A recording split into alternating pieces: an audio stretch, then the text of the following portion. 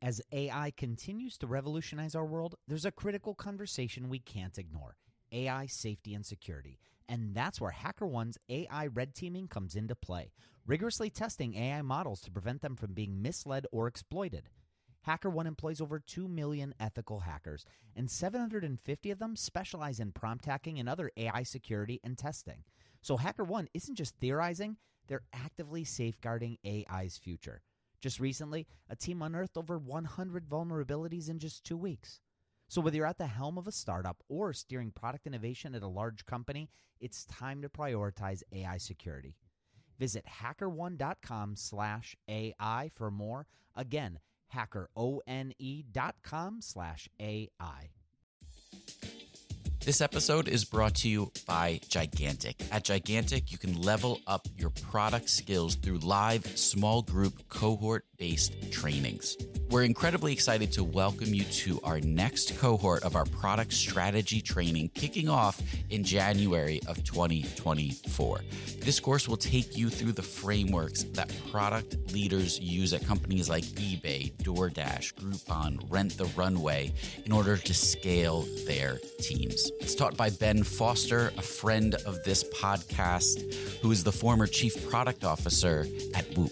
So come join us. Go to gigantic.is. That's gigantic.is. And save your seat for our January cohort. Your potential is gigantic, and we're here to help you reach it. Go to gigantic.is to reserve your seat today.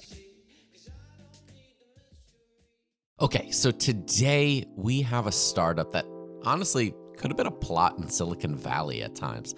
It's got a mysterious founder who uses an alias to obscure his background identity, a growing conspiracy theory about ties to the US government, and has enabled people to both avoid government prosecution but also plot terrorist acts, and has been a place where the January 6th insurrectionists have gone to plan their next attack on the US Capitol. That is a lot, and you might have given away too much there, Michael. Okay, I got a little excited, right? Today, we're going to talk about Signal, the encrypted messaging app that promises to make privacy available to everyone. Now, to understand the controversy here, this is going to take a little trip through encryption history so that we can all understand how the U.S. government has funded other privacy apps like Tor and potential implications that it presents. It's going to be a good one, so let's get into it. Welcome to Rocketship.fm. Rocket Ship FM is produced in partnership with Product Collective.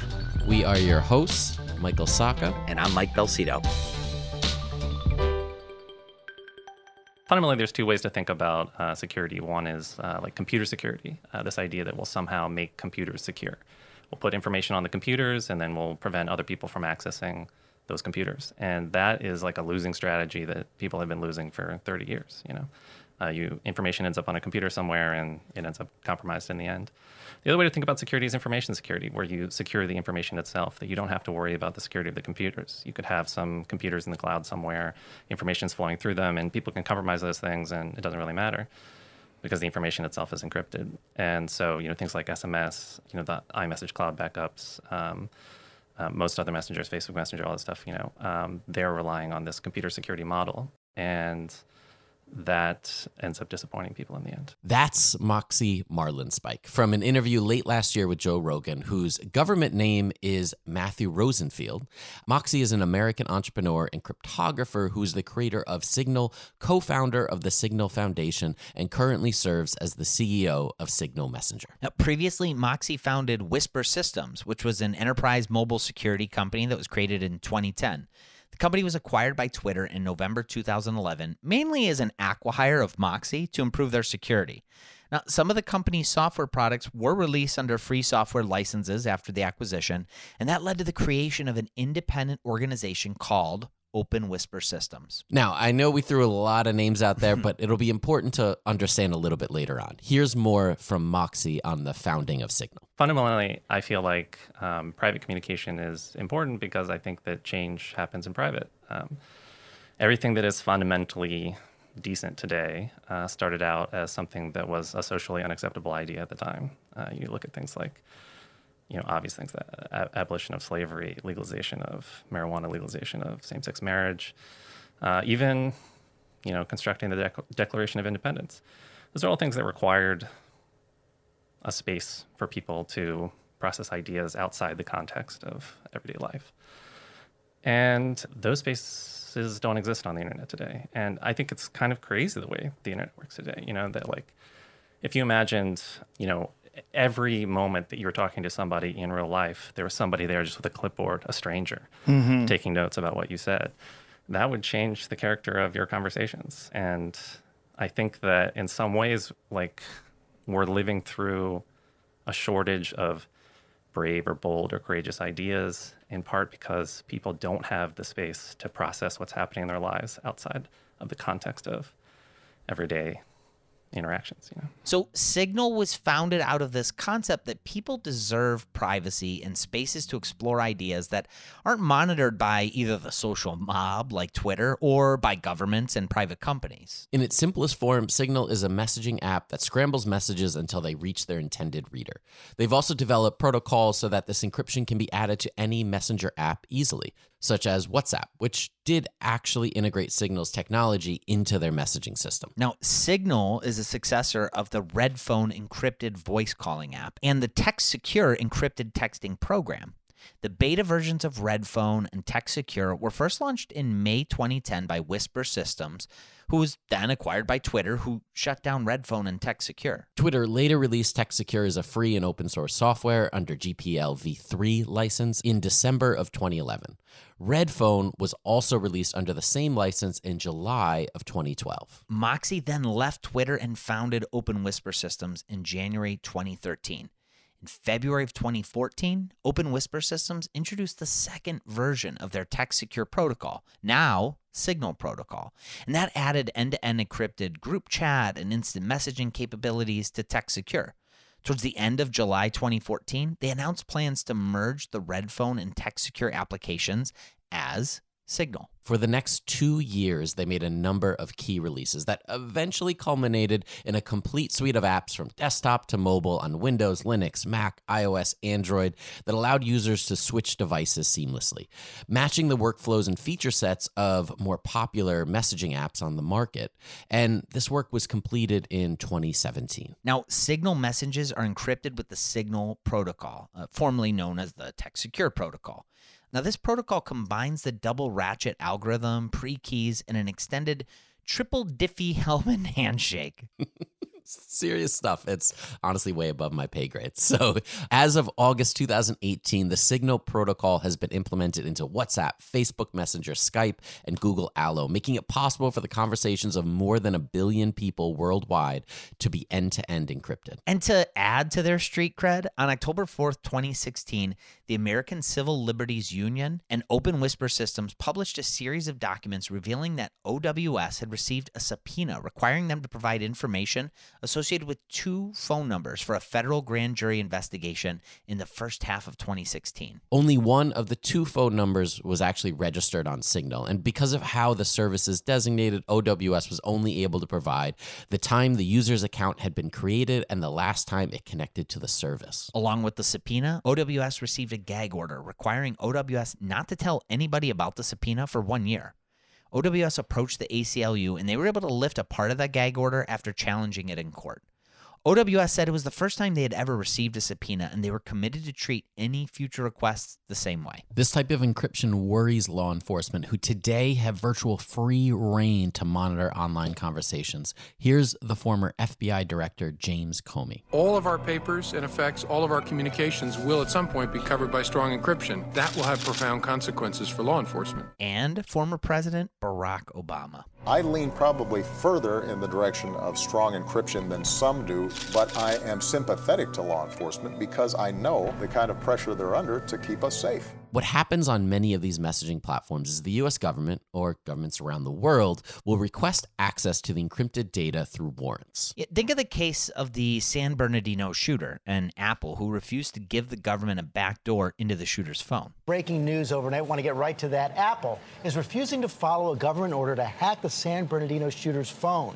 The FBI believes important clues about accomplices and more plots could be hidden on that phone, but Apple says that complying with the government order could endanger endanger everyone with an iPhone. Now, this level of security is key to the success of Signal. On February 21st, 2018, Moxie, Marlinspike, and WhatsApp co-founder Brian Acton announced the formation of the Signal Foundation, a 503 nonprofit whose mission is to support, accelerate, and broaden Signal's mission of making private communications accessible and ubiquitous. The foundation was started with an initial $50 million in funding from Acton, who had just left WhatsApp's parent company, Facebook, in September of 2017.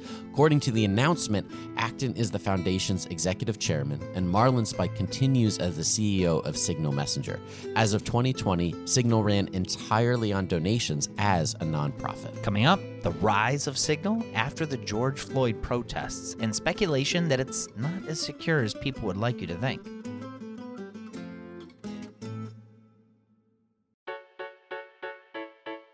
Before the break, we discussed the history of Signal's development and its position in the greater conversation around encryption and law enforcement. And as you guessed, they don't really care. Here's Moxie from a TechCrunch interview back in 2017. I'm not that concerned about the criminalization of cryptography anymore, in part because, Signal is approved for use in the U.S. Senate. People at the highest levels of the U.S. government are using Signal internally. And so I think government is really starting to understand that cryptography has security value, that outweighs whatever risk that they have of losing visibility. And then we saw the murder of George Floyd. Breaking news in the killing of George Floyd, who died on Memorial Day. There you see him right there. His death. After being held by officers, you see them right there. 4 officers there in Minneapolis. Overnight, Minneapolis on fire. Protesters leaving an auto parts store in flames.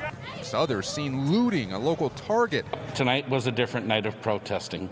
All of it after demonstrators approached one of the city's police precincts. We're about to lose the front of the precinct if we don't move this crowd out of the front. And in response to the overwhelmingly abusive and heavy-handed approach that law enforcement took across the nation, and after the U.S. Department of Justice gave the Drug Enforcement Administration new authority to, quote, conduct covert surveillance of some protesters, according to a memo obtained by BuzzFeed News, protesters were looking for a safe way to communicate. In response, Signal announced the release of a feature that enables users to blur faces in photos they share and will automatically detect faces and obscure them. Marlinspike also said his organization is looking for a manufacturer to make physical face coverings for demonstrators free of charge. One immediate thing seems clear. 2020 is a pretty good year to cover your face. The New York Times reported that the week before George Floyd's murder on May 25th, about 50,000 first-time users would download Signal. And that's according to data from analytics firm Sensor Tower. The following week, as protests grew nationwide, there were 78,000 new downloads. And in the first week of June, there were almost 200,000 downloads. In that same article, an activist notes that Signal was developed by a nonprofit. WhatsApp is owned by Facebook, so it makes money off of who's talking to who. And this is where things get fuzzy, because Signal wasn't always a nonprofit. In fact, funding for the project can actually be traced back to the U.S. government. Okay, so before we go full conspiracy theory here, we should note that most likely nothing improper is at play. Moxie, by all accounts, is 100% committed to this mission. However, there's been extensive reporting done on privacy backdoors ever since Edward Snowden's NSA leaks, which showed just how far the government's gone to monitor virtually every corner of the internet. That's right. A lot of what we'll discuss here for the purpose of presenting a complete story largely depends on how you view the motivations of these government agencies who are tasked with funding internet privacy. Honestly, I feel everything is most likely a gray area with some good actors, some bad actors. So follow us on a quick detour and you can make up your own mind. So much of the speculation, it revolves around the Broadcasting Board of Governors, or BBG. Now, Yasha Levine, a writer for Pando and the author of Surveillance Valley, has done extensive reporting on the history of this organization, which has also helped create Tor, free and open source software for enabling anonymous communication by directing internet traffic through a free worldwide volunteer overlay network, which consists of more than 7,000 relays in order to conceal users' location and usage from anyone conducting network surveillance or traffic analysis aka the dark web. Tor was originally a project created by the U.S. Navy and eventually spun out into a non-profit and funded then by the U.S. government as a way to develop secure communication for its operatives in foreign countries over the internet. The solution bounced the user signal all over a worldwide network to prevent it from being tracked back to that original user. But the problem was when watching that internet traffic, it was really easy to detect this behavior if only a couple users were actually utilizing it. So the US government opened it up for public use so that more users would help obscure the traffic of their spies and agents working abroad. But with this privacy came what's known as the dark web, where illicit activity is rampant because it's where it goes undetected. Now, because the US government developed or helped develop the technology, there's also speculation that there could be a backdoor, or at least they'd get tips from the development team when there actually is a security hole for them to temporarily exploit. More likely, though, it's been suggested that as our surveillance capabilities have dramatically improved and we're able to track and organize data at a larger volume and faster speed than ever, law enforcement agencies have kind of a way of tracking Tor traffic behavior and potentially mapping it back to individuals. As of 2012, which is about 8 years ago now, 80% of the Tor project's $2 million annual budget came from the U.S. government, and with the U.S. State Department, the Broadcasting Board of Governors, and the National Science Foundation as major contributors to aid democracy advocates in authoritarian states. So, why does this all matter for Signal? Well, the Broadcasting Board of Governors distributes funds, about $721 million annually, that fund various agencies that then fund private companies and nonprofits around the world, Signal being one of them. All right, well, let's go down this rabbit hole a little further then. Okay, so one of those agencies is Free Radio Asia. Free Radio Asia is essentially a U.S. government propaganda channel similar to Russia's Russia Today network, or RT. Free Radio Asia specifically pumps news stories into various Asian countries. Those stories are pro-democracy, pro-American worldview, and can be used to sow seeds of doubt and dissension. Does it sound familiar? Sounds kind of like the Russian election interference we've heard so much about for the last 4 years, right? Yeah, it's exactly where they got a lot of those tactics from, as this has been going on since the 1950s. And so when countries would ban this type of information, the U.S. would then use Tor to continue to pipe it in. Think China, right? China would ban the feed, and the U.S. would encourage its listeners to use Tor in order to access the content. In fact, it was one of the main use cases for Tor early on, so that they could ensure that these U.S. sympathizers were still able to get this type of news through Free Radio Asia or its counterparts, Free Radio Europe and Radio Liberty. Now, Radio Free Asia was founded and funded in the 1950s by an organization called Committee for Free Asia. Is really an anti-communist propaganda operation by the CIA.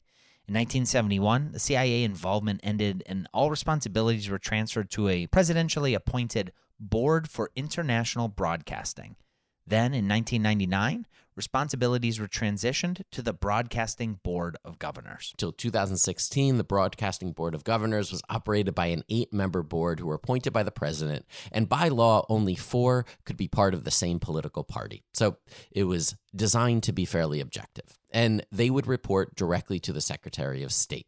In 2016, the then President Barack Obama removed the 8-member board and replaced them with a single CEO appointed by the president. Okay, I don't want to go too deep here, but essentially Signal took money from Radio Free Asia and the BBG's investment arm, Open Technology Fund, in the early days, before it became a nonprofit, and Radio Free Asia is really seen by some as a U.S. propaganda agency that helps build instability and overthrows governments in the same way that Russia has, most notably, tried to build divides and instability in the U.S. society, politics, and government today. Here's Moxie being asked about the investment. Signal received a grant from Open Technology Fund, which is not a U.S. government organization, but they receive funding from the Broadcast Board of Governors, which receives funding from. So there's 3 levels of indirection. Okay, we, after all this, probably need a quick break, so let's take one, and we'll be back with some more on Signal.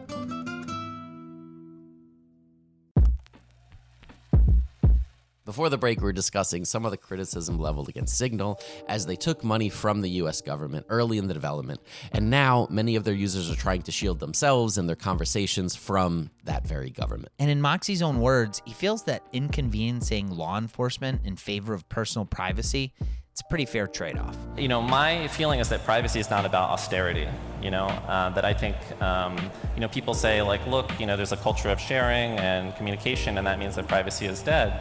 And I don't think that those two things are incompatible. I think that, people want to, share photos or stories on Facebook with their friends, Their intent is not to share it with, ad networks or Facebook employees or the US government or foreign governments or whatever. And so what I'm interested in doing is trying to bring technology in line with people's intent. So now Signal is being touted and recommended by Edward Snowden and tech elites like Elon Musk as a truly safe way to communicate privately. The Signal team itself is still fairly small, with just 37 employees, according to LinkedIn, compared to its slightly more corporate and more for-profit counterpart, Telegram, which has over 230 employees. Yeah, in fact, Signal just had a near 24-hour outage just a couple days ago because of a surge in users. Everything is now resolved, but it's a byproduct of a small team propping up communication for over 20 million people around the world. Yeah, this is a really exciting development to a society whose pendulum many felt had swung too far on the side of mass surveillance. Now, I personally hope that more people working in the encryption space are able to push initiatives forward that do bring privacy back for everybody. I agree. As a basic tenet, I believe all people have the right to privacy, so I'm rooting for them. So that's all we have for today. But coming up in 2 weeks, we have a brand new season of Rocket Ship. Mike, you want to tell them what it's all about? Yes. We will be focusing on workplace confessionals. And these are your confessions. We're asking listeners to really give us their own confessions about working in product. Maybe it's a product confession. Maybe it's a confession about something you've dealt with, maybe more of a people issue. We're getting some of our friends, some guest experts, if you will, to talk through some of these confessions with us, and it's been a lot of fun already. All right. Well, we'll see you back here next Thursday for a new episode of Rocket Ship FM. Thank you so much for listening to RocketShip.fm. It is your support that keeps the show going. If you can, take a second and leave us a review wherever you listen to podcasts. It helps out the show so much. We're also part of the Podglomerate Network, and if you'd like to listen to more great shows from the Podglomerate, go to thepodglomerate.com to see the full show listings. RocketShip.fm is produced in partnership with Product Collective, a community for product people. Go to productcollective.com and get access to our weekly newsletter, live video interviews, Slack community, product job board, and a whole lot more. Again, just go to productcollective.com.